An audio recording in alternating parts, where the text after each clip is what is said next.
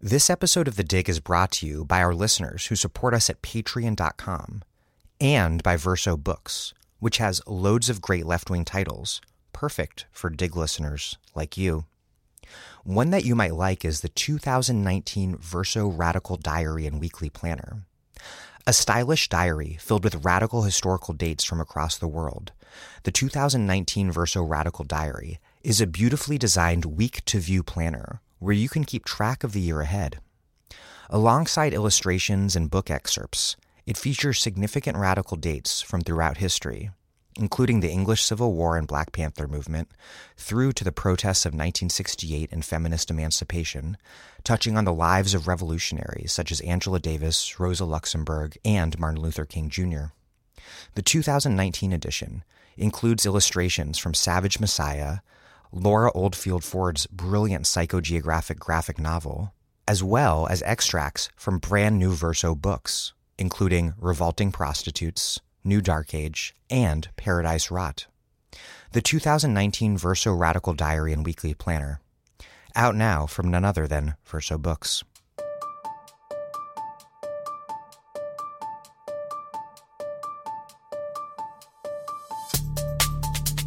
Welcome to The Dig, a podcast from Jacobin Magazine. My name is Daniel Denver, and I'm broadcasting from Providence, Rhode Island. On Saturday, I was in New York to interview Fernando Haddad and Yanis Varoufakis. Haddad is the former Workers' Party, or PT, mayor of Sao Paulo, who recently lost Brazil's presidential election to far-right candidate Jair Bolsonaro. Varoufakis was the Greek finance minister who tried and failed to fight the Troika's imposition of austerity and who today is a leader of the Democracy in Europe Movement 2025. Unsurprisingly, our topic was the fight against right-wing populism. In Brazil, the left has suffered a historic defeat after economic crisis shattered the PT's pact with national elites.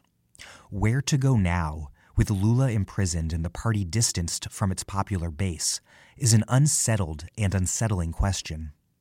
Bolsonaro is an unrepentant cheerleader for Brazil's military dictatorship and threatens to unleash a combination of state and vigilante violence and repression blessed by powerful evangelical leaders, all to facilitate a reactionary agenda that will harm not only Brazil's most vulnerable, but also the entire planet, given his inclination to destroy the Amazon.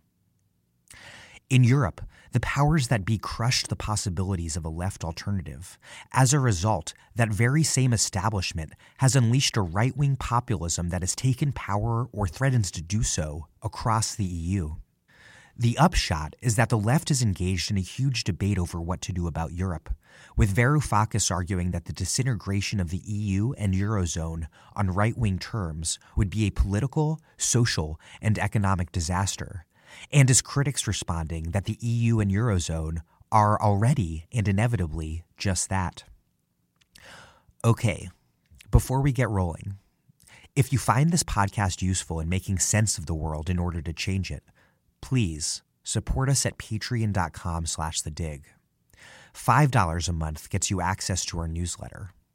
$10 and we'll mail you a copy of either Assad Hater's Mistaken Identity or Jacobin's ABCs of Socialism. $20 or more a month and we'll send you a bunch of great left-wing books. This podcast can only exist thanks to listener support. Support from people like you listening to me right now in your earbuds. So, if you are a dedicated listener who hasn't contributed yet, please take a quick moment to do so now at patreon.com/thedig. That's patreon.com/thedig. Thank you. And here's Fernando Haddad and Yanis Varoufakis, followed by a question and answer session with the audience.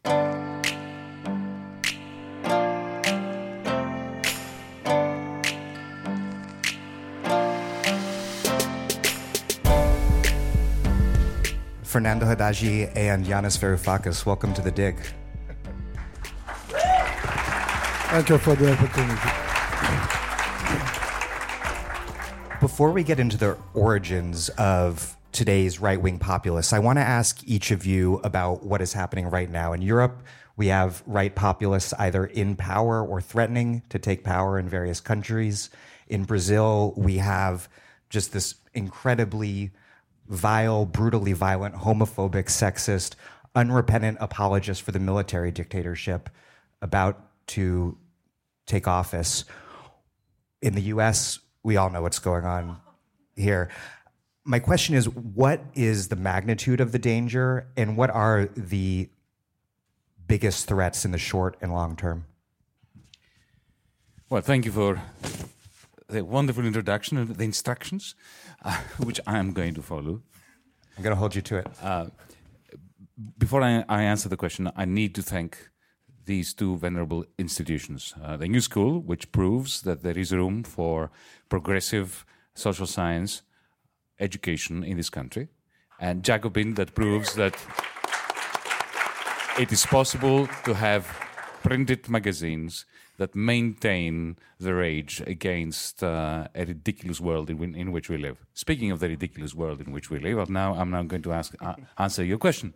Okay, look, let's keep it simple, because the more complicated it is, the simpler our narrative must be, without being simplistic.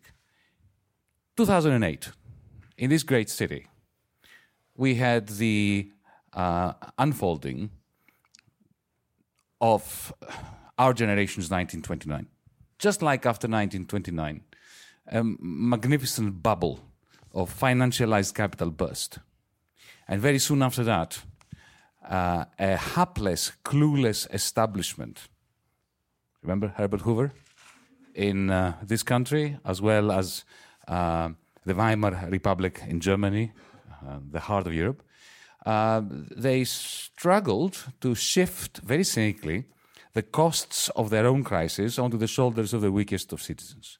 What followed was deflationary economic forces, a depression that was simultaneously economic and psychological, and nothing guarantees more powerfully the emergence of political monsters than a combination of a prior bubble, the bursting, the humiliation, and the transfer of the costs onto the shoulders of the weakest. So in exactly the same way that in the 1930s, that humiliation and the lack of any prospect, as well as the failure of the left to organize and to remain united and to form sustainable coalitions with a broader network of social and political forces, it contributed to strongmen, patriarchs, misogynists, racists, getting a soapbox, standing on it, and turning to you and saying, I'm going to make you proud again. They did not promise concentration camps and war. They promised to make us proud again, to put our countries first, to return dignity to us. In some occasions, to look after the working class. I'll remind you that it was Benito Mussolini who first introduced a universal pension system in Europe, actually in the world. The deal was, I'm going to provide minimum living conditions for the working class as long as trade unions are banned, democratic politics is suspended, and you become my army so that I can wage war against you and all the other peoples in the world. Does this ring a bell? Is this not what is happening today? Bolsonaro, Trump, Steve Bannon is organizing all the fascistoids of Europe into one solid, powerful nationalist international, which is a contradiction in term, but it is not in reality, because the fascists know how to internationalize and cooperate, just like the bankers know. We of the left are the only ones who don't know how to do it. And this is why it was such a great pleasure yesterday with Bernie Sanders to inaugurate the Progressive International in Vermont. We'll talk more about it. But look, let me put it simply. We have a choice. Either we're going to fail like our grandparents did in the 1930s, to bring about the progressive coalition that knows how to transcend national borders as well as traditional divisions between political formations and parties. Either we're going to learn how not to repeat our grandparents' mistake, or we won't. This is the moment of truth. Tomorrow is another country, another continent. We have an opportunity. our chances are not very good. We're losing everywhere. Let's be honest with one another. Huh? These are wonderful meetings. Like in Vermont yesterday, today here at the new school. This is a beautiful meeting. But let us not make the mistake that progressives usually make of falling in love with ourselves and our rhetoric and feeling very good about ourselves, so much so that we go home and nothing happens, and tomorrow we are defeated again by the Trumps, the Bolsonaros, the Netanyahus, the Salvinis, the Kurzes, the Seehofers, and so on and so forth. I've spoken enough. Thank you. Fernando. Thank you for Jacobin and New School. Thank you, Varoufakis, for the opportunity to dialogue with you. I apologize for my English. Since 1989, I don't give a speech in English. I have a help here beside me. If we think about the 80s, what was the condition of the left then? The Soviet Union collapsed. The national development in the third world collapsed because of the debt. And the social democracy in the center, in the core of the system, also collapsed and gave place all over the world to neoliberalism from Thatcher, from Reagan, and so on. One aspect of this movement was the deregulation of finance. And all the left knows then that this movement will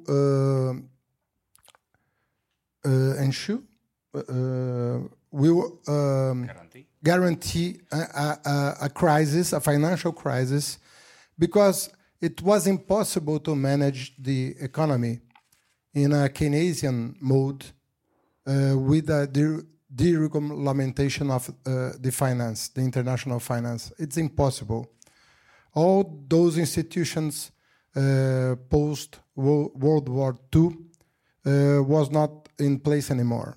So it was impossible to deal with the crisis, if it occurs, with the in our old-fashioned way. So the left knew a crisis will occur, but we don't deal with that situation, with that scenario. We didn't work hard to offer an alternative when it comes.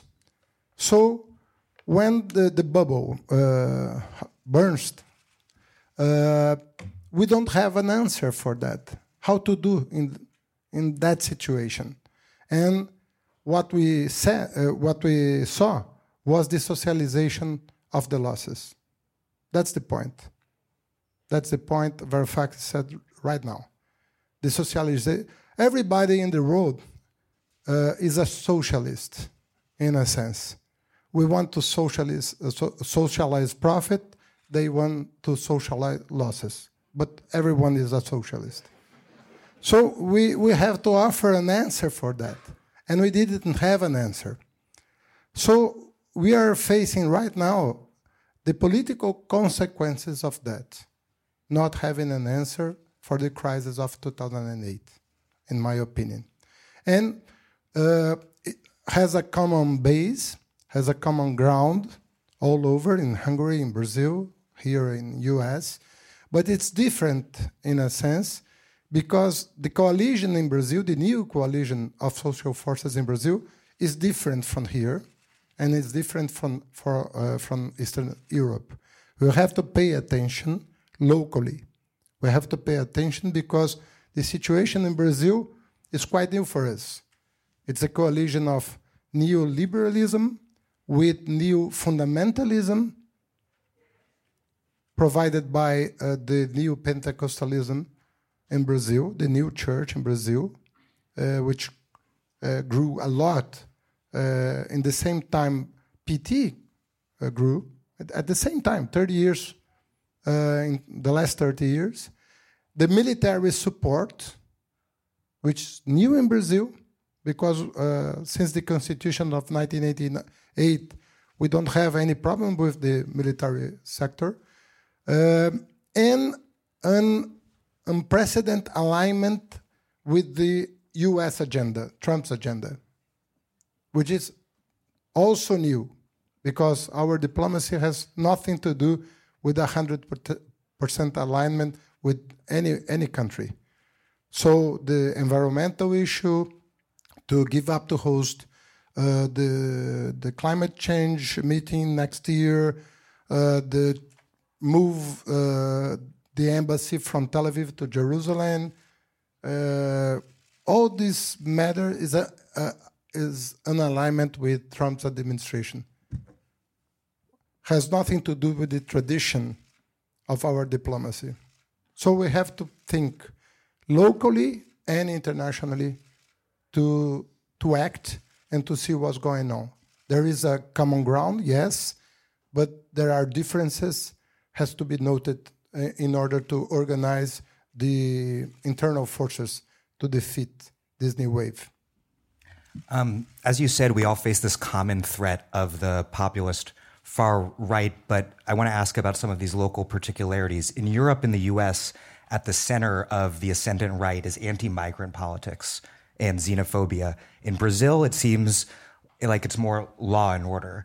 And I wonder if you think that they serve similar social functions in terms of the state being able to perform a strong security state in a way to compensate for a decimated social state. Obviously, there are different situations because there's an actual security problem in Brazil, whereas the migrant crisis in Europe is actually a political crisis about migration. It takes different forms, but the causality is the same. Let me put it this way. Deflation gives rise to fear of the other. Whoever the other might be. The other might be the Syrian, the Jew, the Greek, the German, the gay, the transsexual, the left-handed as opposed to the right-handed. It really doesn't matter. What matters is that a society suddenly finds itself in a state of bewilderment. A society which for 30 years, whether it's the United States or Brazil or Greece, that was bombarded with the liberal establishment's populism, which said what? I mean, what is a populist? Somebody who promises all sorts of things to all sorts of people that are based effectively on nothing but hot air, the purpose of which is to solidify a power structure. That's what populism is. That's why I don't believe in left-wing populism. It's a contradiction in terms. There can never be such a thing as left-wing populism. It's only right-wing fascism that develops populist tendencies. And let's not confuse popular with populist. So in Brazil, the other that people fear is the one who's Ante Portas, the drug dealer, the mafioso, or the Venezuelan who is coming over to Brazil. So that becomes the foreigner. In Greece, it's the Nigerian, it is the Albanian, it is the slightly different everywhere. But the point to make is this. There can be no logically coherent explanation of this fear of the other, which is separated from the deep failure of capitalism, of capital to accumulate, to put it in old Marxist terms, to reproduce itself. Because it is not that suddenly Brazilians started fearing crime more than they were 2 years ago. It is not that suddenly the Austrians started fearing people from Serbia. What is going on is really very, very simple. The moment you have a collapse in aggregate demand in economic terms, I mean, new school, I can say that, or to put it in more lay terms, the moment you have a diminution of good quality jobs and you have whole communities that in order to survive, they have to just leave their homes, their villages, their towns, and move either to London or to Berlin or to New York, then suddenly it becomes ever so easy for a demagogue to get up and say, it's this guy's fault. Look at this guy. This guy has a little bit of white here on the side. When, in our country, we don't usually have that. Yeah? And in your country, you usually don't have hair at all. Well, no, they do. I don't. I'm the exception. Me and my dad have no hair. So the point is this. There is no sense in ever trying to separate the economic explanation from the deep-seated tendency of humanity to move towards the side of misanthropy the moment the narrative that was the myth that was uniting society collapsed. Why? Because the economics collapsed. So the two are one, and any attempt to tell a story which is either economic or based on identity or based on culture, separated from the economics, it produces both bad economics and bad cultural theory.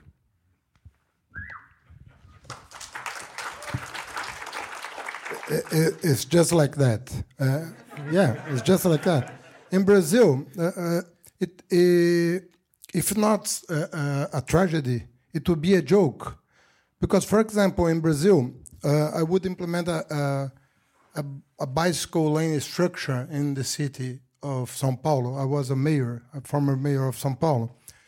And people start blaming PT of everything, PT, my party. And they started to call the cyclists as a communist and said them, go to Cuba. Yes, go to Cuba. A friend of mine went vote with a T-shirt saluting the LGBT movement. And a guy said, you are a communist. And so on. For example, teachers in Brazil are being accused of teach cultural Marxism in the schools. In the schools, I'm sure not only 1% of teachers in Brazil knows Adorno. I'm sure about that. But 100% of them are blaming to teach cultural Marxism in the schools, in the high schools, and even before. The district attorney of Belo Horizonte, one of the biggest cities in Brazil, sued a very traditional private school because they adopt, in his sense, the ideology of gender for little kids. So it's something amazing because it's difficult to fight back. It's an entire fake news. It's not one fake news. It's a fake country in a sense, because we don't recognize Brazil anymore. We don't see the country as we seen before. So. And it's more psychological than anything else, and has to do with economics, yes, because when you socialize the losses, you have to blame someone. And the left in Brazil, the left is an umbrella, a very big umbrella, with everybody under it, cyclists, gays, lesbians. No, yes, I'm telling you. It would be funny, but it's a tragedy. We are having problems in all fronts. When you think public transportation, when you think about civil rights, when you think about social rights, it's everything altogether is being blamed by the crisis and by the situation of Brazil. So, myself, I consider me a Jew in Brazil right now, because I feel like a Jew in the Germany of the 30s. That's the point. I want to ask you both about the role played by the left in power in Brazil and in Greece and in Europe generally. Fernando first, to what extent is the rise of the far right, did the PT play a role in that? And that it had a pact with the Brazilian elite that did deliver very concrete gains to working class and poor Brazilians, but it was a coalition that ultimately turned out to be inevitably provisional, because when economic crisis hit, the elites turned against the PT. Was this coalition necessary given the totally backward structure of the Brazilian parliament and other constraints imposed by capitalism? Or do you think that there was a missed opportunity at some moment when the PT was at the height of its power, that it could have deepened its support in its base and pushed through some sort of structural transformation? The left has never more than 20% of the parliament in Brazil. Never. Among 500 deputies, we have 100, 150, no more than that. So a coalition is necessary to govern. But I think we paid too much attention on the results, and less attention on the means to get those results. And that's why I think the left doesn't have the right to not pay attention on the means. We have to transform society altogether. We have to look at the poor. Yes, we have to open the universities for black people. Yes, to empower women. Yes, but the means is important, and we didn't pay attention on that. So the political reform was very necessary, and not in the first, but in the second term of Lula, we could even try to do that. So sometimes it's more important to try something different than to win an election, not to lose the trust of the community. That's my point.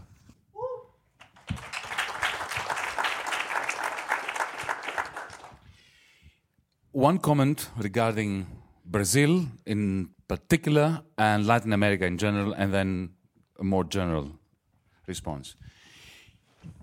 Will you allow me a vulgar, determinist, reductionist point for 1 second? Without a doubt. Thank you. Okay, here's my take. The pink regimes in Latin America, the pink wave, was a result of pent-up frustration by indigenous people, by working class, by trade unions and so on, but it rode the tsunami of China. Chinese unprecedented growth provided your economies with tremendous growth. It was, the exponential increase in Latin American exports to China that created the macroeconomic circumstances for Lula, all the comrades, Bolivia and so on, Argentina, effectively to have the luxury, which is always very short-term, never lasts for very long, of taking a chunk, an amount of value, and using it in order to finance an increase in the income of the working class, which was fantastic. I'm not criticizing it. All I'm saying is that that was a bubble that was inevitable to burst. And it is not by accident that all the left-wing governments in Latin America collapsed simultaneously as the collapse in imports by China of Latin American exports. That was the reductionist point. But it is important to have this in mind, because it reinforces Fernando's point that a left which only focuses on channeling, this is not to be sneezed at, but the problem is when you're channeling, when you're only focusing in the channeling of this, if you want, windfall that comes from China, from Wall Street, from wherever it comes. Even Tony Blair was doing this by financing the National Health Service from what? From the proceeds of the turbocharged financialization of the City of London. It doesn't matter where it's coming from. The left has always, in the last 100 years, made the catastrophic, colossal mistake of focusing on incomes. The smart folks, and this is the enemy, not us, we're the stupid ones, they focus on wealth. You know, they don't give a damn about income. They care about wealth. You know, the multinationals seize assets from indigenous people, from the developing countries, from within your country through privatization, through the expropriation of resources. They grab wealth.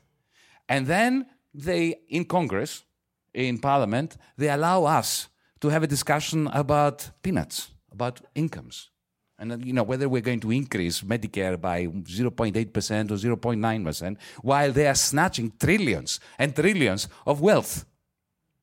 And the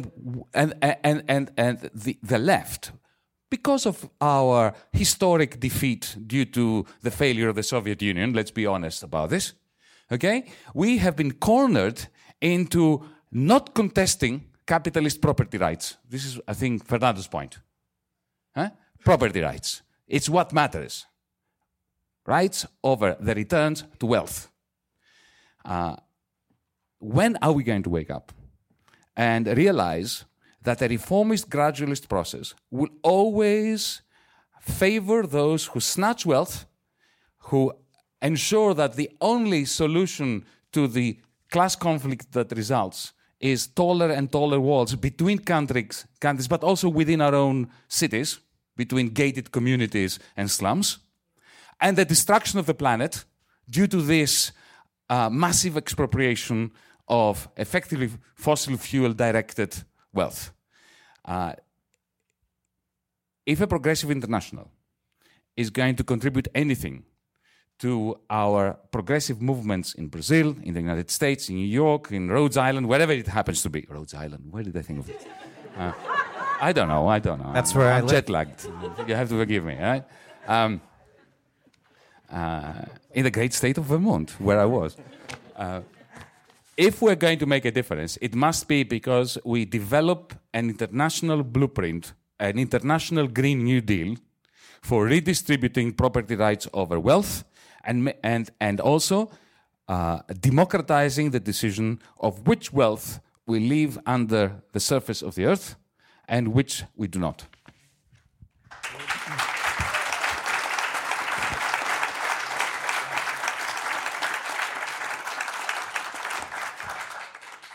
Yanis, I asked Fernando about the PT's shortcomings, and now I need to ask you about what critics of what you're doing right now say and get your response.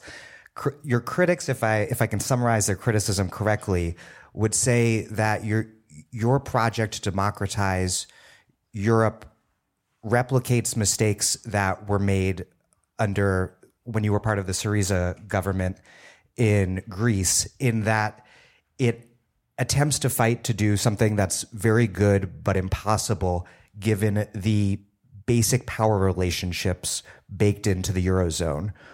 What's your response to your critics, and how will your movement, Democracy in Europe Movement 2025, succeed where Syriza failed in Greece? Well, to begin with, if we give up on the vision, on the idea, on the prospect of democratizing our world, we might as well commit suicide now and get it over and done with. Because what else is there to do? The reason why the Russian Revolution took place was because of an urge to democratize Tsarist Russia. Now, whether it failed or not, that's another matter, yeah? But that was what made people risk their lives in order to support the revolution. Now, let me be a little bit more specific regarding the criticisms. And I will begin by giving the best shot at those critics of mine that you mentioned.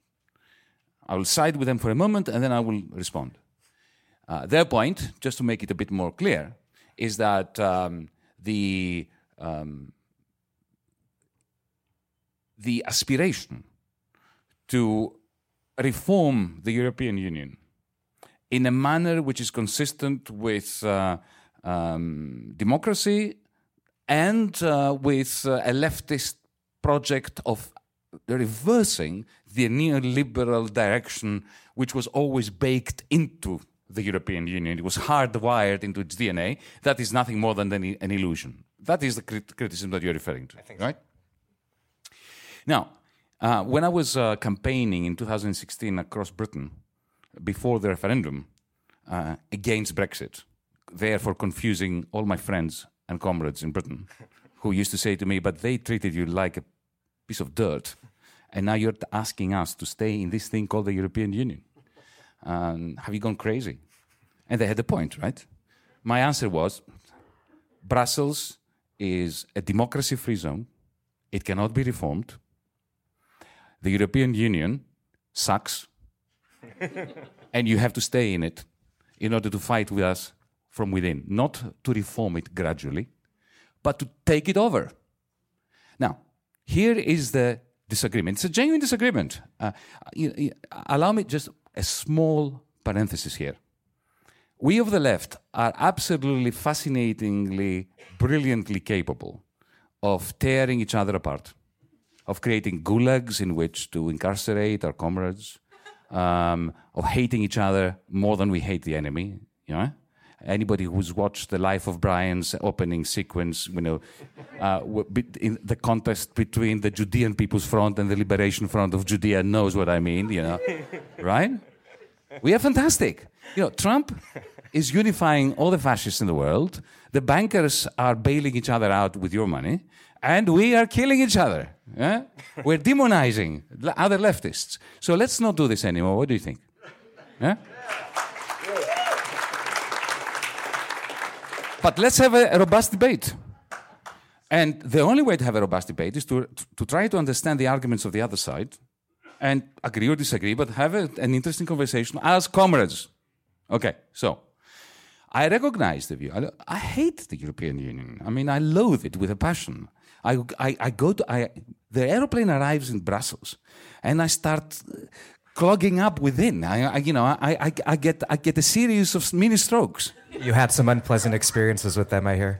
Yeah, more so than any of my critics who accuse me of being a Europhile. Okay, but the left should be about not only creating a vision for the future and building the future, but also minimizing harm to the most vulnerable people. Now, let me tell you what's going to happen. Let's say that, the standard line that a very cruel God is one that grants us our wishes. So imagine that we all agreed with my critics that we want to disintegrate the European Union because it was a neoliberal project. There's no doubt about that. It's begun as a cartel of heavy industry. Then they incorporated the auto industry. Then they cut into the deal the awful large farm owners of France. And then they incorporated financialization, and the whole thing became, OPEC is nothing. Is a walk in the park compared to the European Union. No doubt about it. Let's say, though, that we win power, or we have a button, we press a button, and the European Union goes. What will happen tomorrow morning? Are we going to have people's republics of France, of Germany, of Greece, where, shared prosperity and equality flourish? Well, I'll tell you what's going to happen. Take this euro of ours, which, as you know, there is an indictment hanging over me in the Greek parliament for treason, for undermining the Greek national currency, which is the euro, according to the establishment. Go figure. Yeah? Take that currency. Imagine that it dissolves tomorrow. What's going to happen? This is a rhetorical question. I'll answer. What's going to happen is there's going to be a chasm, a fault line that develops down the River Rhine, separating France from Germany, and across the Alps.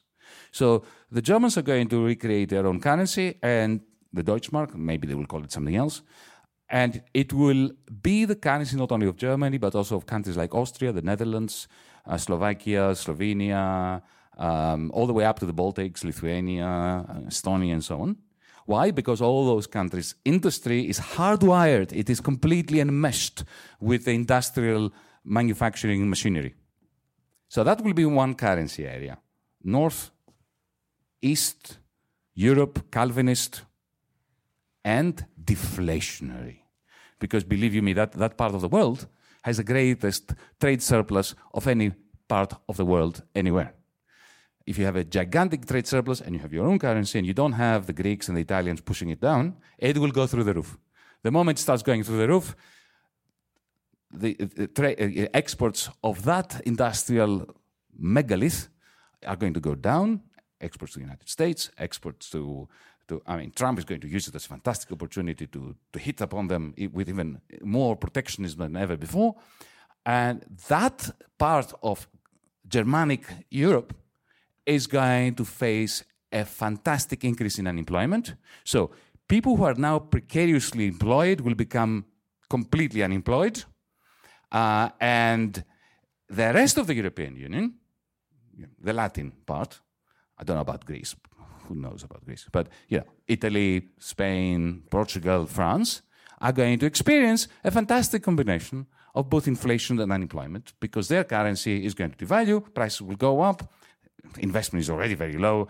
This environment in which that I'm describing is going to be one of great permanent crisis. So we're going to have a deflationary Germanic area and a stagflationary rest of Europe.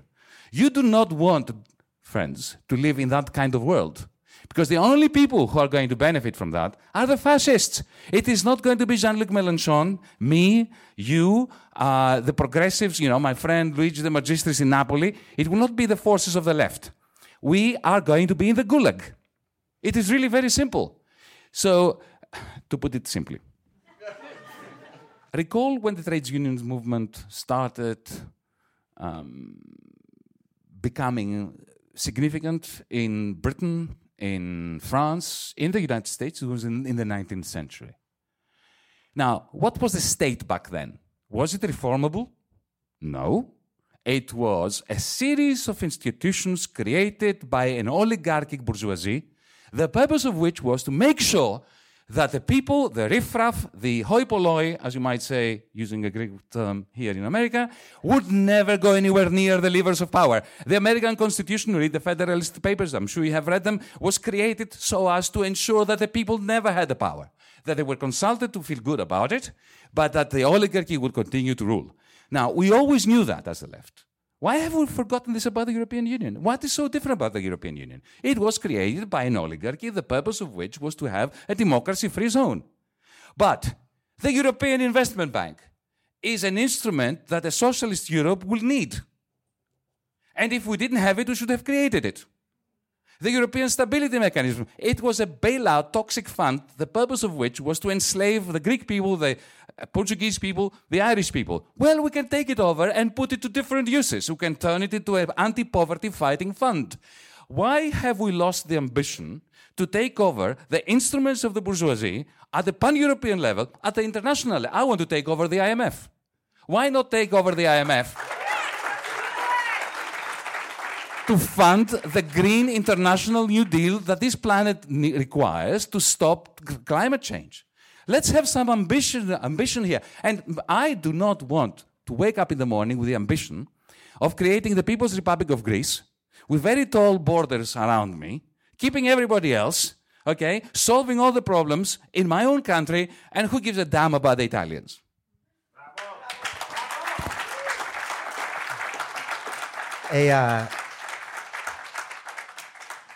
A follow-up question on that. Whatever one's take on the Europe debate within the European left, it seems that one core problem is that it's not going to be decisively solved anytime soon, one way or the other. So how can the left maintain some sort of unity while differing on such a fundamental question? Or is it basically an insurmountable fault line? Oh, no, it's not insurmountable. It can be overcome, but we have to do politics differently. And what I mean by that is this. How do leftists forge coalitions and plan elections. I'll tell you how. It's a very sad answer. They get around the table, people who don't really like each other very much, which is okay. And they say, okay, now each one of us is dead loss. We're doing really badly. But if we get together and we create what I call a Frankenstein coalition, we take dead parts of the dead left and we stitch them up together, okay? Then if we are all together, we have many of these dead organs together, maybe something will come into life. It never does. That is the old style of doing politics. I'm not interested in that. I lose the will to live. I will not do that. I prefer to become, whatever, a farmer in Aegina. No, that's not true. The idiocy of rural life does not become me. Anyway, so what is the alternative? New style politics. What we've been trying to do at DiEM25 in Europe, and with the European Spring, which is our electoral wing, we're doing something that has never been tried before. We say to everyone, look, let's identify the 3, 4, 5 realms where people are suffering. Public debt, which is always the excuse for austerity. Yeah. Private debt, people not being able to repay their mortgages, their personal loans, credit cards. Poverty, and the dearth of investment in green technologies, green energy, green transport, the green transition more generally. And these are the 4 main things. You can add migration as an add-on if you want, because I personally think that if you solve all the other things, people will forget that there is a migration problem. We will just open their borders and say, come in. Yeah? That's my view. But we can add the 5th if you want migration. And sit down and have a discussion about this. How about that? Instead of arguing and hating each other as to whether we want to take over the European Union or disintegrate the European Union, or whether we want Lexit or Brexit or whatever, let's sit down and ask ourselves how we're going to solve these 4 problems. Let's begin with Europe, and then bring in Africa, bring in the United States. But let's discuss what needs to be done. And then if we agree on that, then off we go. But we do not go to the voters out there on the basis of a Frankenstein program, because the voters have had enough of Frankenstein programs from the left. They've had enough of the lowest common denominator.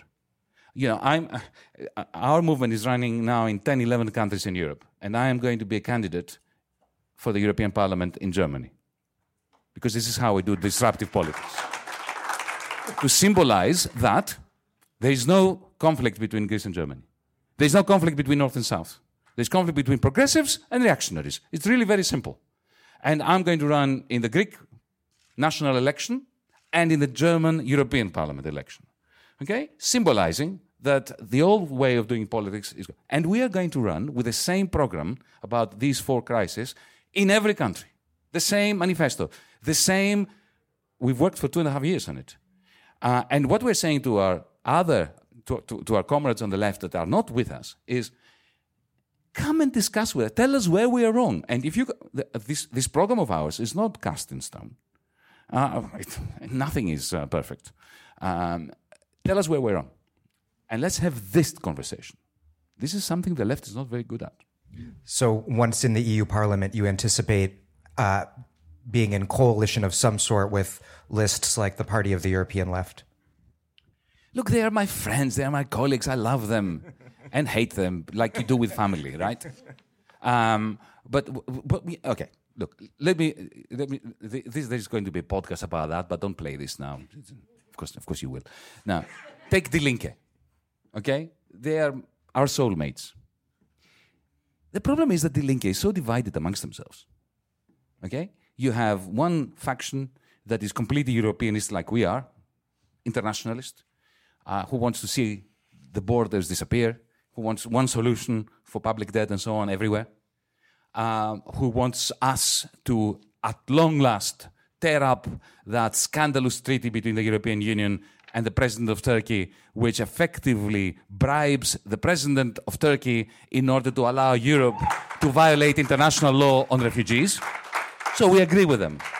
The other faction, though, within Die Linke, completely disagree. They are Lexiteers, they have legitimate arguments, but they disagree completely. So what happens? For those two factions to appear in front of the German voters in May 2019 with a common program, the common program must be the lowest common denominator. In other words, it must be completely meaningless. Because if you disagree on basic things, the only way you can agree on a common text, if the common text doesn't say anything except wishful thinking, yeah? And then we wonder why it is that the left, that should be benefiting magnificently as the result of the 2008 crisis that only the Marxist left could predict, is the only political force which, together with the Social Democrats, is sinking without a trace. So this is what we're saying. Program. Let's have a programmatic discussion, a programmatic agreement, and run on the basis of that, not on the basis of how we're going to distribute the spoils of victory, the limousines, the offices, and the funds of the European Union.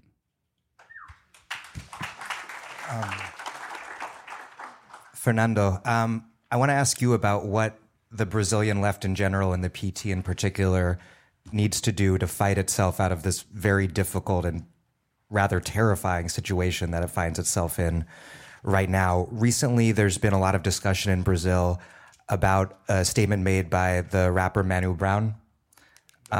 Mano Brown? Am I saying it right? Sorry. Mano Brown, is that right? Closer?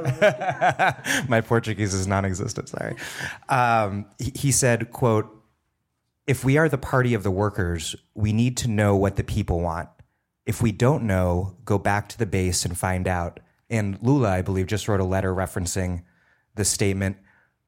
What does going back to the base and asking the people what they want look like in practice? And do you agree that that's what the PT needs to do and the left in general? Well, Mano Brown said to me in the same stage. You were there. Yeah, I was there. And I agreed to him immediately because I think PT needs to go to the basis because we are facing a new phenomenon in the periphery of the metropolitan areas, which is the new Pentecostalism. Now, it's more than 30% of our society. It's too much. And let me try to explain the structure of Brazilian society, because it's hard to understand. We are a hybrid of a system of castes and with meritocracy. This is funny, because it's in a way you can move up and down as an individual, but the caste itself cannot get closer one another at all. So the structure is frozen. Nobody wants to touch the structure, but for one person or another, it's okay. Pelé, it's okay. Lula, it's okay. Mano Brown, it's okay. But the black people, no. The women, let us see. It's a hybrid. And the theology of prosperity deals with that very easily, because this doctrine doesn't touch the structure of the society. They can live together without any problem. So it's possible for a conservative wing to support a far right government without any crisis. That's why liberalism, neoliberalism, is compatible in Brazil with fundamentalism. And as a matter of fact, the neoliberalism in Brazil, they need a spiritual complement. You know the book of Weber, The Protestant Ethics and the Spirit of Capitalism. We have to write a new book in Brazil, The New Pentecostal Ethics and the Spirit of Neoliberalism. That's the point. Because that's why Bolsonaro, he can give up this agenda, the moral agenda. Because they don't want people to pay attention on the economics anymore. That's the point. So we have to find a way. PT emerged in a scenario where the Catholic Church was very conservative, and PT helped them to change things in the Catholic world. We have to do the same now, because we can't give up 30% of the population. And part of them are very poor or lower middle class. So we have to talk to them and to challenge the mentality of that. So we cannot take for granted they are not ours anymore. So this is the point. Another issue is that finance is always the problem. Every problem has to do with finance, always. In Europe is the fixed exchange rate is a trap. There's two ways to deconstruct the trap: a nationalist way and a progressive way. That's why the center is being empty, because there's no way to defend the status quo. You have to move. And the left has to move. If we only take a resistant approach, we will fail. It's impossible to resist only. We have to resist, but to go forward. A follow-up question on that.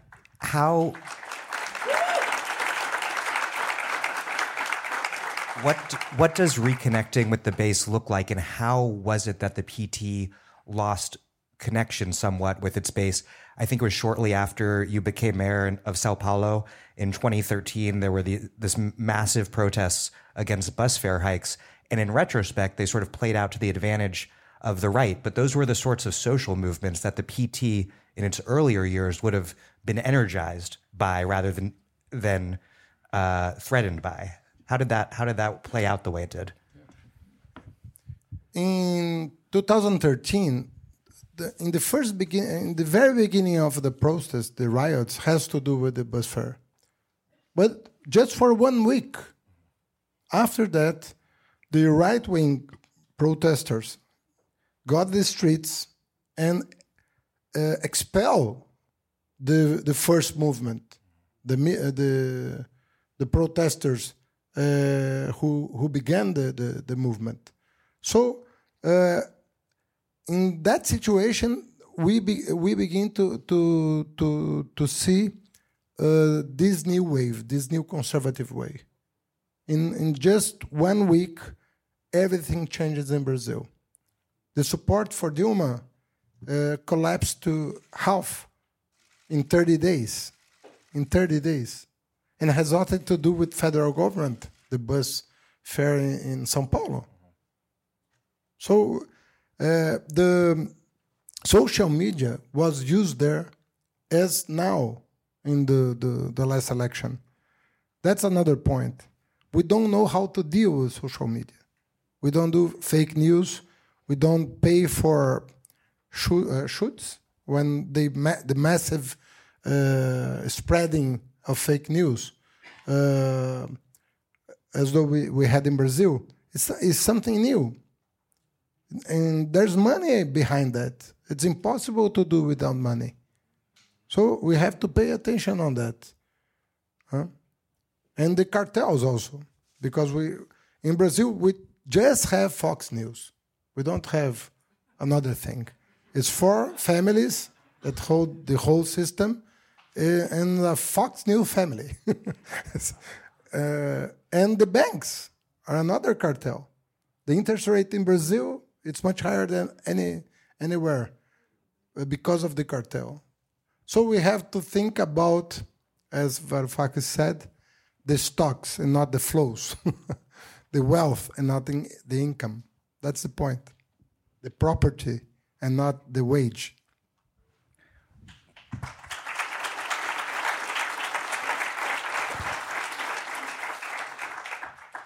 One of the most critical threats posed by the far right that's, I think, far too little discussed is around the climate crisis. In Brazil, obviously, Bolsonaro is going to be a major ally of the Ruralista caucus, these agribusiness men who want to level the Amazon.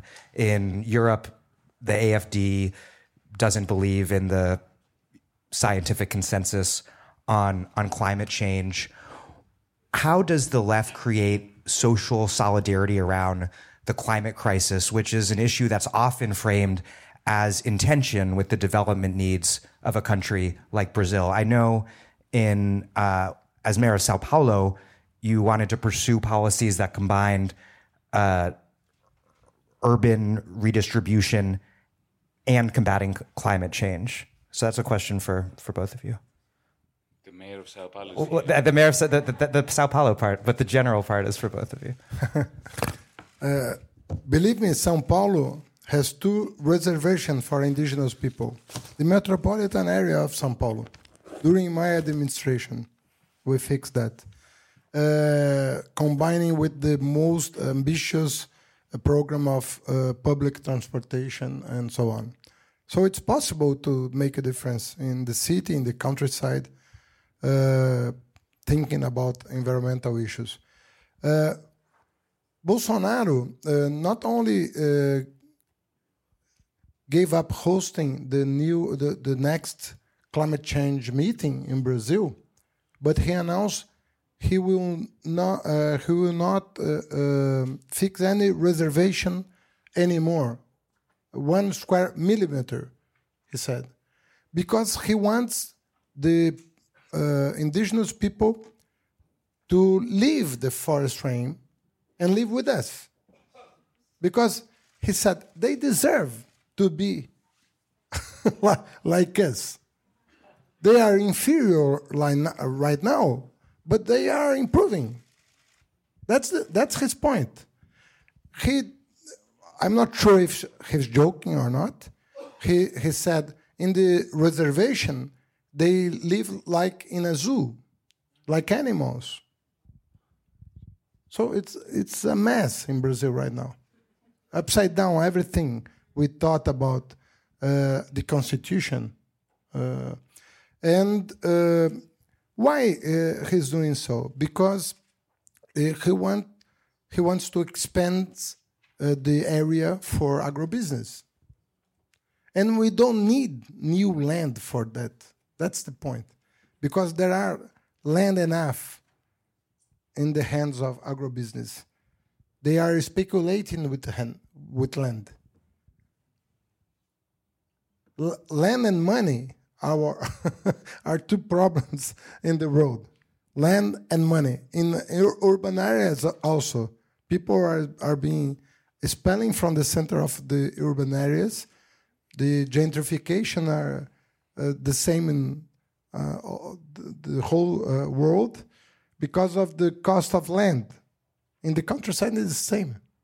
So they are speculating with land as a wealth act, as wealth, not as something to be at disposal of the community to produce something. That's the point. Well, the class war is destroying the planet. And it is important to simply point it out. It doesn't take a lot to create a coalition of the majority and ecology. It is important to point out the connections, the interconnectedness. I'll give you a small example from Greece, since I haven't spoken much about Greece.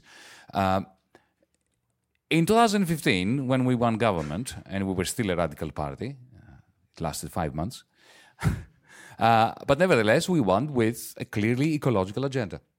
An agenda for debt restructuring, both private and public, for alleviating the ill effects, the detrimental effects upon the Greek population of austerity, and an ecological agenda. The majority of the Greeks, in January 2015, that's not a century ago, it's only a few years ago, were determined to leave fossil fuels on the ground. when the right was telling us that they had discovered massive quantities of oil and gas reserves in the Eastern Mediterranean, which we were going to exploit supposedly together with Mr. Netanyahu against the other peoples of the area, like the Turks, like the Palestinians, and so on. We of the left were saying absolutely no. We were always bringing up, quite correctly, the oil curse, the resources curse, the geopolitical destabilization that would bring, the fact that it would destroy the planet, and in the end it wouldn't do anything to serve the interests of the many. Yeah. So we were rejecting that. A few months later, the creditors crushed our government. The government itself overthrew itself. This is the first time in history when a government overthrows a people, immediately after the referendum, if you remember, in July 2015. And then what happens?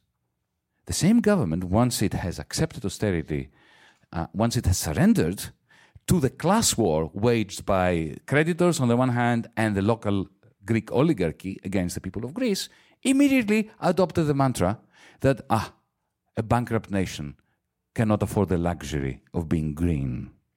And now the same government is digging in the Eastern Mediterranean with Mr. Netanyahu, doing exactly what the right was doing.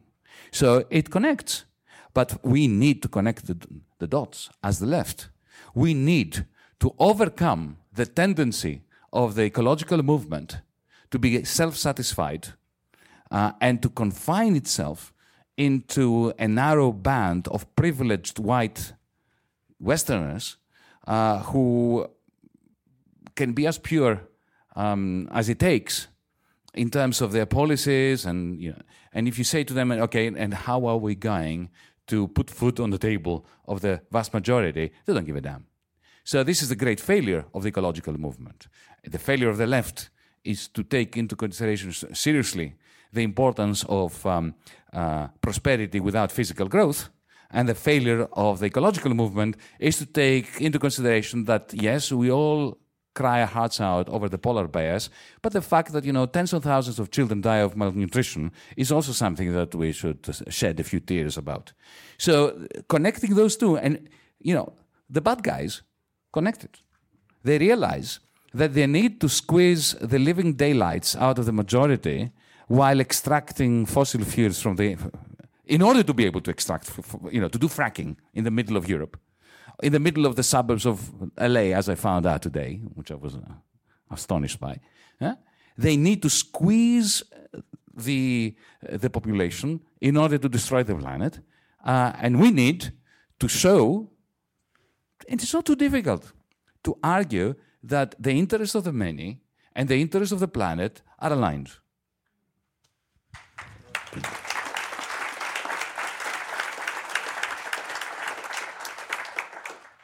For the last question before we go to Q&A, I want to turn to the U.S. since we're here. Obviously, Trump is in the White House, so from that perspective, things seem pretty bleak. But it's really odd, and I was mentioning this earlier, growing up and coming of age as a leftist, I was always looking to Europe and Latin America for inspiration and thinking that things seem pretty hopeless in the U.S. But right now, in many ways, the most energized and ascendant parts of the left seem to be, weirdly enough, in the U.S. and U.K. So I wonder what for the left in Brazil and in Europe, if we do manage to grow in power here, as I hope we do, and ultimately take power, what sort of transformations should we be attempting to accomplish here that will be of the greatest benefit to the left in Europe and Latin America?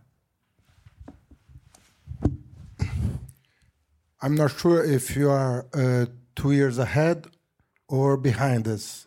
That's the point. And but yes. 38 years ago, PT taught the world how to do in many ways. PT is something amazing because a huge agreement between almost all the leftists in Brazil, but the communists, to bring something new into place, and we won. After PT was founded in 1980, 2002, we won. And we won. And we won 4 times. So it's too much for a leftist party. Now we have to have humility to learn from abroad and to share our experience, but to get inspiration from abroad, from US, from UK, from Europe, wherever. We need to. I'm sure that it's not possible to face this challenge locally. The issue is not a local issue anymore. It won't be local anymore, because environmental issue is a civil rights issue. It's impossible to deal. And this wave has been articulated by finance sector in the world, for oil sector. I'm not sure what's behind, but there's something behind that has been articulated. So we have to articulate ourselves, internationally speaking. That's why the Progressive International is important, the EN25 is important, everything that moves in the right direction is important for us. So I'm here because of that. I went to Vermont because of that. I will go to Europe next year because of that. And I'm very worried about the Western Europe next year because of, I have just said, the center in the Europe has no chance at all. In few years, there's no space for the center.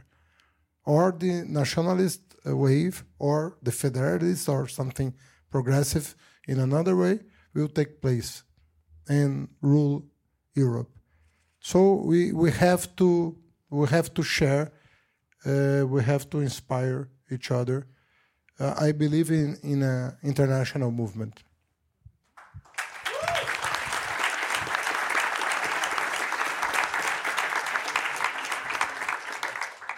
You asked the question, why is it that the United States and the United Kingdom are leading a wave, if you want, of hope, whereas the rest of the world, especially Europe, is not. Whereas once upon a time, it was Swedish social democracy, the Indignados in Spain, Central American revolutionaries, even liberation theology and all that. Well, allow me to close the way I started answering your questions. Remember, I made the comparison with 1929. If you think about it, and if my theory holds water that 2008 was our generation's 1929, what happened after 1929? Europe descended into a darkness that only war disturbed.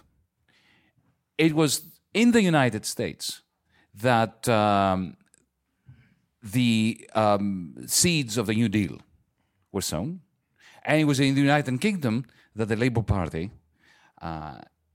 began to respond to the threat of fascism and the xenophobia that Mosley and the Conservatives were creating.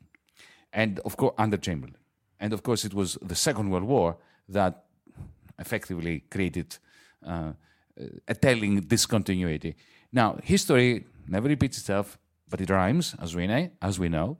And what we're having again is the UK and the US, after our generation's 1929, producing a movement capable of impeding the progress of the Nationalist International, of the new fascist, of the new Trumpian forces.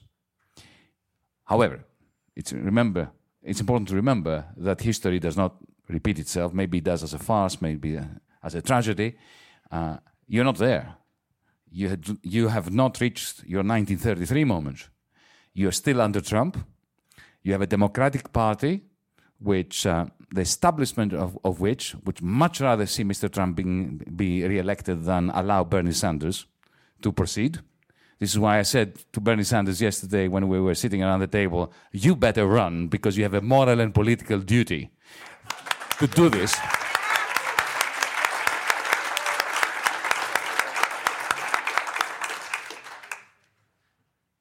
We need to maintain this momentum in this country, wherever it exists. We need, as you said, humbly to revisit our failures in Brazil, in Greece, in Spain. But above all else, we need to do that which we did not do in the 1930s, so I'll repeat myself. We need a progressive international that is a common home, but also the source of a common program for us all.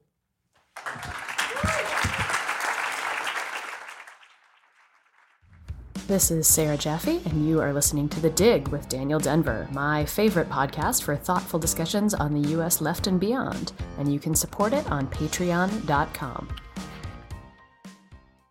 This episode of The Dig is brought to you by our listeners who support us at patreon.com and by Verso Books, which has loads of great left-wing titles, perfect for Dig listeners like you. One that you might like is Betraying Big Brother, The Feminist Awakening in China by Leda Hong Fincher. On the eve of International Women's Day in 2015, the Chinese government arrested 5 feminist activists and jailed them for 37 days. The Feminist Five became a global cause celeb, with Hillary Clinton speaking out on their behalf, and activists inundating social media with #FreeThe5 messages. But the 5 are only symbols of a much larger feminist movement of civil rights lawyers, labor activists, performance artists, and online warriors, prompting an unprecedented awakening among China's educated urban women. In Betraying Big Brother, journalist and scholar Leda Hong Fincher argues that the popular, broad-based movement poses the greatest challenge to China's authoritarian regime today. Through interviews with the Feminist Five and other leading Chinese activists, Hong Fincher illuminates both the difficulties they face and their joy of betraying Big Brother, as one of the Feminist Five wrote of the defiance she felt during her detention.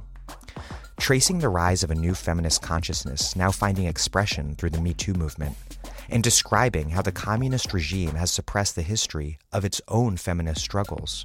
Betraying Big Brother is a story of how the movement against patriarchy could reconfigure China and the world.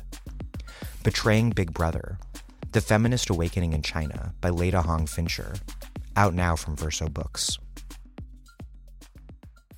There's the microphone. I'm going to keep questions at 30 seconds max, and I will cut you off. So please make your way to the mic if you would like to ask a question.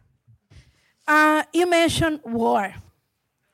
My concern for the last 3 years since I've been on the streets as an activist for Brazil has been, I think they're trying to make Latin America the new Middle East.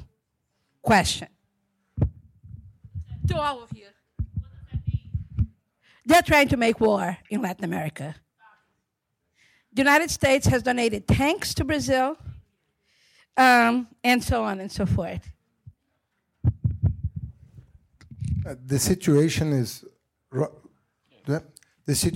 is dangerous because we have a lot of oil in Latin America right now, which is an ingredient of that. And they are pushing Brazil to adopt a hostile approach to Venezuela, towards Venezuela. So it's dangerous. I'm not sure about the what's behind this movement. If it's just a tricky way to do politics. But you have a point. We have a point. Hello. Thank you for the very enlightening conversation. I was wondering, you said that we have to sort of democratically take over these institutions. And I'm just wondering if you really think that it's actually possible to do that, and there are mechanisms not built in place to keep from a takeover like that happening, which we are not aware of, or which may pop up on news here and there, right? Especially if the goal is to take over wealth and not income. Are they going to really let you take over wealth? And are we really going to be able to do it without populism? Well, there's no way we're going to do it with populism, because populism is only going to bring the Salvinis into power, not you and me. Now, your question is not a question of whether democratization is possible, but I think your question is about what do I mean by democratization and what is that process? Does it mean, for instance, never bending the rules that the establishment sets for us? No, it doesn't. We have to bend their rules. Look, my definition of democracy is not that of the Democratic Party of the United States. My definition of democracy is that Aristotle, an enemy of democracy, gave. And let me remind you what his definition was. Rule by the poor, because by the definition, the poor are in the majority. Now, this kind of democratization, I think we can agree on. Yeah?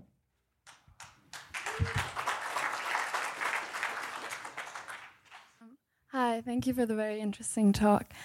Since we're trying to develop a lexicon for an international left, I wanted to go back to your point about populism. And I was wondering, because I recently heard Chantal Mouffe speak, and I found her very interesting. And I was wondering if your aversion to the word populism is just a semantic difference from her theories, or if you are more in disagreement with her more general theories on left-wing populism and the potential it has. We must never underestimate the importance of words. So it's not just a semantic difference. There's no such thing as just a semantic difference. Semantic differences are substantial differences, you know. Anybody who believes in the word of Noam Chomsky, for instance, would agree with this, right? Look, we need to define our terms. So I will define my terms, and I will allow Chantal to define her terms. My terms are really very simple. I define a populist as one who takes advantage of the discontent of the people, of the majority. You can think of people like that, especially in this country, who harnesses their anger and their outrage, who distorts their own understanding of their own circumstances in a way that turbocharges that anger and then turns it against others, against women, against gays, against the somehow differently colored, the foreign, and the cultural Marxist, even though they have no idea what they're talking about. Okay, and then they take that energy from the republic. They look at them in the eye and they offer them protection like a mafioso does. Mussolini, Trump, Bolsonaro, and so on and so forth. Then they usurp power on the basis of this energy that they have beaten up into a lather, and they turn their power against the very people that gave it to them. Now, that is for me populism. Yeah? And I don't believe you can be left-wing and populist in that sense. Now, what does it mean to be... You see, I'm completely in favor of being popular. Who doesn't want to be popular? I mean, we need to be popular as the left.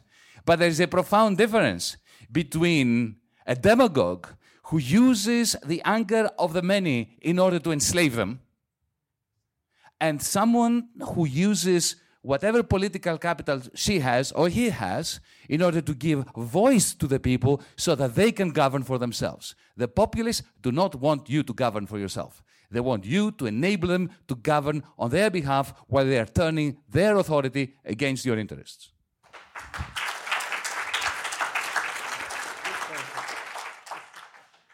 Congratulations in starting the Progressive International. And I think it's very important to remember that the giant social media corporation like Facebook and WhatsApp, they not only helped these awful people get into power, they made it possible for it to happen. right? So I think we need to sue Facebook. I want to sue Facebook. I want to sue WhatsApp. We need resources to fight back right now and fight it strongly. So I want to know do you want to help me? No, I'm not going to help you sue them because I don't believe in a justice system. But what I would like us to do is to nationalize them and internationalize them and socialize them, and I want their shares to go to an international wealth fund. I'm a fifth-year PhD student, and I'm writing a dissertation on democracy promotion policy of the European Union and the United States in post-Soviet region. In my fifth year, I am still struggling to understand the European institutions, who is responsible for what, who is making decisions, why several departments are responsible for one policy. So I wonder whether you have a institutional reform plan for the European Union if you got elected, and how it looks like approximately. Thank you. Well, absolutely.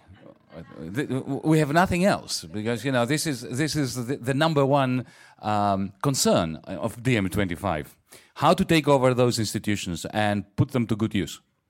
Some of those institutions do very good work, but the European Union was designed to be opaque. It was designed as a democracy-free zone. The lack of transparency is not an accident; it's not a failure. It's a design feature of it. And things are far worse than what you think. Far, far worse. Right?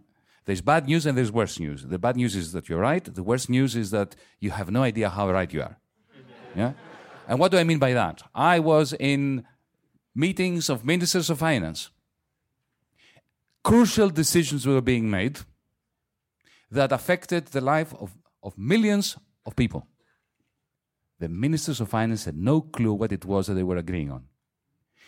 It was all prepared by a cabinet of apparatchiks working under us in the shadows of the building, and not just them, but also particular individuals connected to particular vested interests, both of particular governments and multinationals, and banks, to be precise. This whole thing was presented as a series of inexorable steps towards a predetermined Hegelian, ideal. Every single finance minister felt too small to understand what on earth was going on. And we were having meetings, some of them lasting 10 hours, of which the first 1.5 was a series of monologues by each one of us, not a discussion, series of monologues that were neither here nor there. I mean, it was just a waste of breath. Yeah? It was a little bit, I called it the Swedish national anthem routine. So I felt when I was presenting, I was doing my best to present my best case. But I was looking at the faces of people in there. It was, whether I was saying what I was saying or singing the Swedish national anthem, was exactly the same thing. Okay? And that was 1.5 hours. And the other 8.5 hours, we were arguing over the phrasing of the communique, of what would go out in the media, not a decision. We could argue for one word for 2 hours, whether it would be the updated program or the amended program. 2 hours discussion about that. Meanwhile, the train wreck that is the European Union was moving and destroying people's lives, creating deflationary forces in Germany, depression in Greece and in Portugal, and effectively begetting the political monsters that now are threatening not so much to win power in Europe. They don't need to win an office. The terrible thing about fascists is that they can dictate the agenda even if they don't win, because they shift the political center towards the fascist right. So this is the tragedy. And so what do we do about it? Okay, this is a very long discussion, but allow me just, for brevity, to come up with a really very simple proposal, which is the proposal of DiEM25, the first proposal we came up with in February 2016. Live streaming all the meetings. Every single meeting. If you are making decisions on behalf of the many, why do you do it behind the backs of the many? So, how about live streaming every Euro working group meeting, every Eurogroup meeting, every ECOFIN meeting, and every European Union Council meeting? So, because then they will go behind the corridors and discuss. Let them go behind the corridors. But when it comes to the chamber in there where the decision is made, I want, as a citizen, to see and to hear with my own eyes and ears what is being said on my behalf by my representatives. So, my question is for Haddad, but it's related to what everybody talked about tonight. I love this idea of creating an international front to unite the left. And the far right in Brazil is extremely organized. They have thousands of WhatsApp groups, Facebook groups. So my question is more in the line with Mano Brown. How can we go back to the base? How can we become organized? What can we do on a daily basis to help? And if you and PT have any proposal to unite us again. Thank you. I would say that we want to go to the basis, but we have to find a way to go to the basis with some other tools, not the same tools as in the 80s, because people changed a lot. And because of us, not only because of them, but because of us. For example, we had 3 million students in our universities. Now we have 8. So something changed in Brazil because we opened the doors of universities to black people, to poor people. Something changed in their minds, and we have to dialogue with this. Sometimes when people in the periphery of the metropolitan area get rich a little bit, a car, a motorcycle, a house, sometimes their mind change. We have to dialogue with this because it's not. Sometimes they thank Lula. Sometimes they thank themselves. It's my hard job. Sometimes they thank God. So it's something you have to talk about. Maybe the three of them are right, PT, God, and themselves, but you have to talk. So it's not easy to deal with this. The whole system changed a lot in a way. The social media is another challenge because we don't know how to deal with social media, how to deal with fake news. We don't know. In America, I think you don't know here how to deal with. It's difficult because it's opaque. It's not transparent at all. So you don't have the means. You don't even control the system to see what happened behind. So it's difficult, and we have a lot of people who know the system. I'm not sure if they are right or left, but maybe some of them, and they can help us to understand, not to make the same thing the right wing does, because we don't want to be like them. We want to use these new tools differently. So we have to share experiences. We have to communicate with each other. We have to be connected to face this new situation. Can I disagree with you just a tiny amount? We didn't disagree. We haven't disagreed at all. Anything. So, but it will be a nice disagreement. You see, look, we have to stop blaming technologies and the media. When the message is powerful, we have used in various places, including here, the Sanders campaign has done a remarkable job with social media when the message is powerful. When Bernie gets up and says, this is a poor country, It is the richest country in the world and one of the poorest countries in the world. And that is a shame. It penetrates. When Hillary Clinton gets up to speak, whatever she says, Donald Trump is going to do better than her on Twitter. Yeah? In Greece, in June, July 2015, when we called the referendum, we had the most powerful institutions in the world that shut down the ATMs around the country to asphyxiate our people. Every television channel was portraying people like me as the devil incarnate. There was a picture 2 days before the referendum. I saw main news of a major television channel. There happened to be, it was summer, we usually have forest fires. There was a scene of a forest fire, flames. My photograph juxtaposed on it, and underneath, he's going to destroy the country. If you vote no, Armageddon, that kind of thing. Every television channel, every radio station, every newspaper was saying that. The social media of the trolls of the right were inundating people. 62% voted no, because we had a powerful message.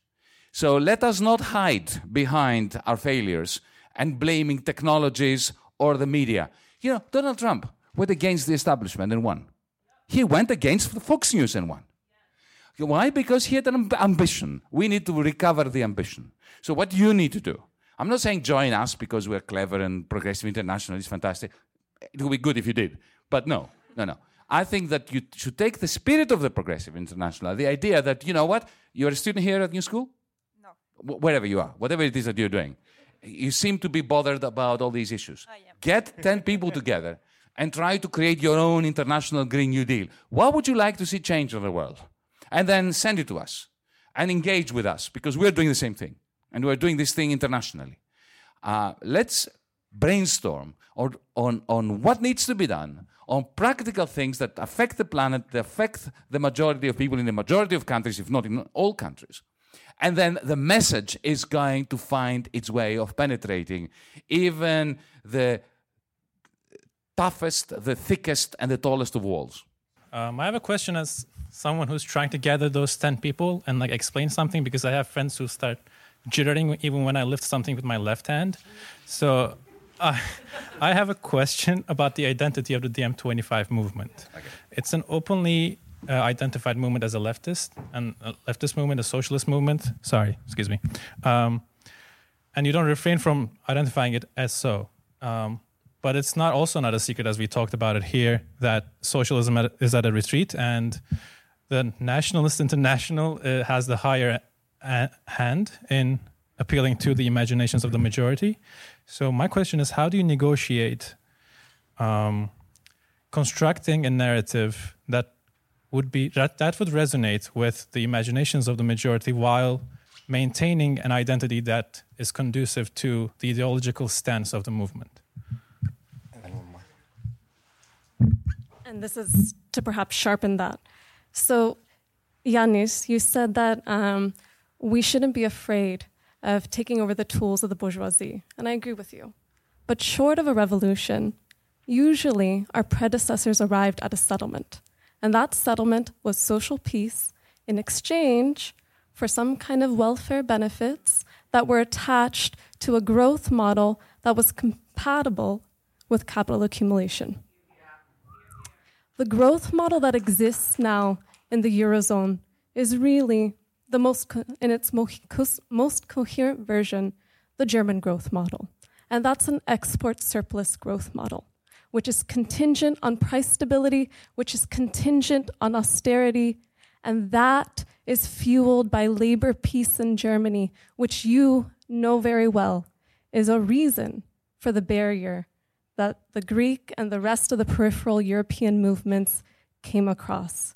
What is the alternative growth model that you would propose that would unleash labor militancy in Germany so that voters there don't go toward AfD?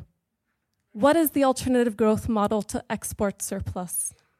Because I don't think you're going to be able to take over the tools of the bourgeoisie otherwise.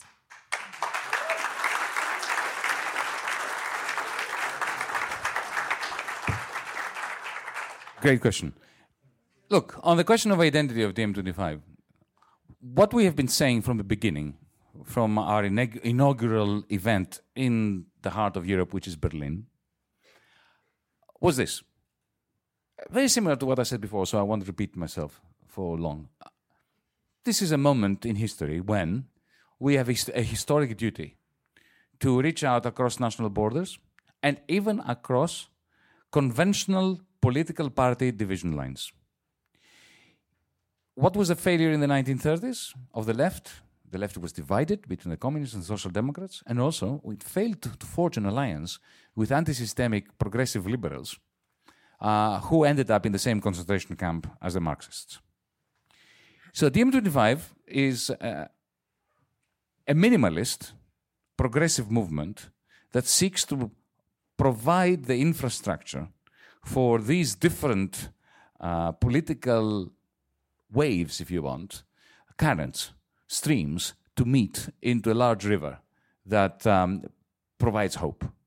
So we are working with ecologists, with anti-systemic liberals. I am not a liberal. I'm not an anti-systemic liberal. I declare myself a Marxist.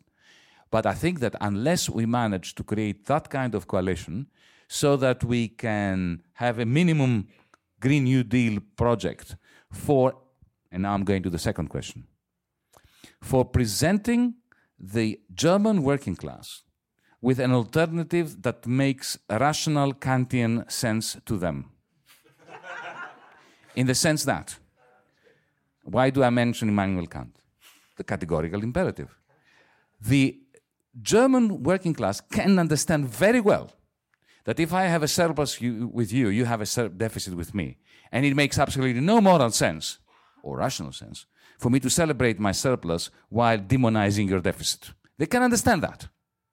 But they were in the clasps of a social democratic party that sold itself to the soul of the Frankfurt banks for many years while imposing austerity on the German working class. And their choice was between that and a Christian Democratic Union that wanted to take away their welfare payments. That was the alternative they had. 50% of Germans are far worse off today than they were 15 years ago, at the time when Germany is being swamped by cash. Never before in the history of Germany has there been so much money splashing around, while at the same time 55% of the population are worse off. So what is the alternative? I don't have much time to indulge you with our European New Deal. The alternative is massive green investment in Germany that is going to be financed not through taxation, but through bond issues of the European Investment Bank that effectively soak up all this excess liquidity and put it to public purpose. That is as a first step. This is, if you want to address a German working class person who is not a radical, is not a Marxist, knows that he lives in a Germany that makes no sense and cannot be sustainable, that is the first step for taking them away, from saving them, helping them escape from the mercantilist ordoliberal order in Germany.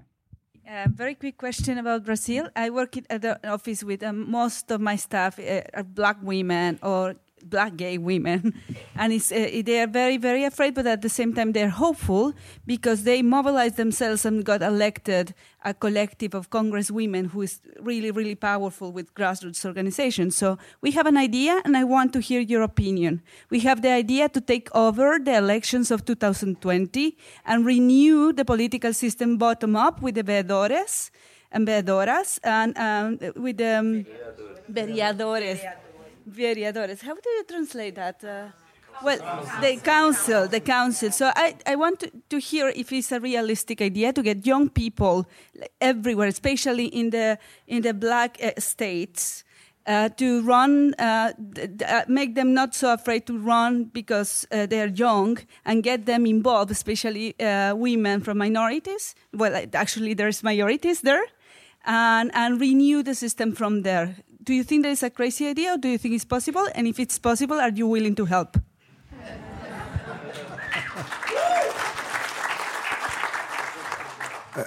It is a crazy idea, and it is possible, because In Brazil, crazy ideas are possible right now. But there are room for novelty in Brazil, particularly in this field. Women are getting stronger in Brazil. It's real. And I'm not sure if you heard about the Ele Não movement. Ele Não means not him movement. In Brazil, 10 days before the first round. And thank you for that. And they distorted everything. The Bolsonaro's team took picture from another place, another women, and spread the news in the WhatsApp. But it was very strong and very authentic. So from 2 years on, we will have some space to do something about, and I appreciate your idea. Fernando Haddad and Yanis Varoufakis, thank you very much.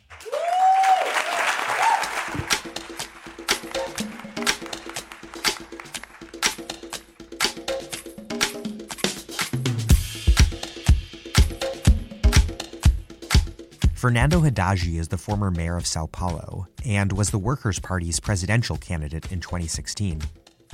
Yanis Varoufakis is the former Greek finance minister and a co-founder of DiEM25, who is running for a seat in the European Parliament from Germany. Thank you for listening to The Dig from Jacobin Magazine. As Marx once said, after noting that the bourgeoisie must nestle everywhere, settle everywhere, establish connections everywhere. While other podcasts have only interpreted the world in various ways, our point is to change it. We are posting new episodes every week, often twice, sometimes once.